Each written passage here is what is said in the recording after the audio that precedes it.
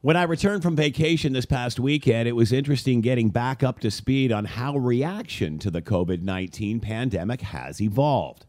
I admit I turned off the world as best I could, trying to detune and decompress after months of minute-by-minute coverage. However, Canada continues to successfully flatten the curve and is vigorously trying to control the spread through the various means we all reluctantly see in place, including continuing social distancing and the wearing of masks.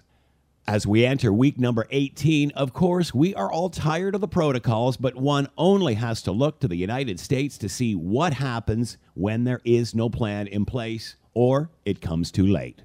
Watching the news out of the U.S. is like going back in time to where Canada was months ago. It is stunning they didn't learn from others and prepare for what was coming. So when we hear complaints that this is all an overreaction, we are where we are because of these precautions. If you need more proof, just look to our southern neighbors. Kudos, Canada. It's not perfect, but it's working. I'm Scott Thompson.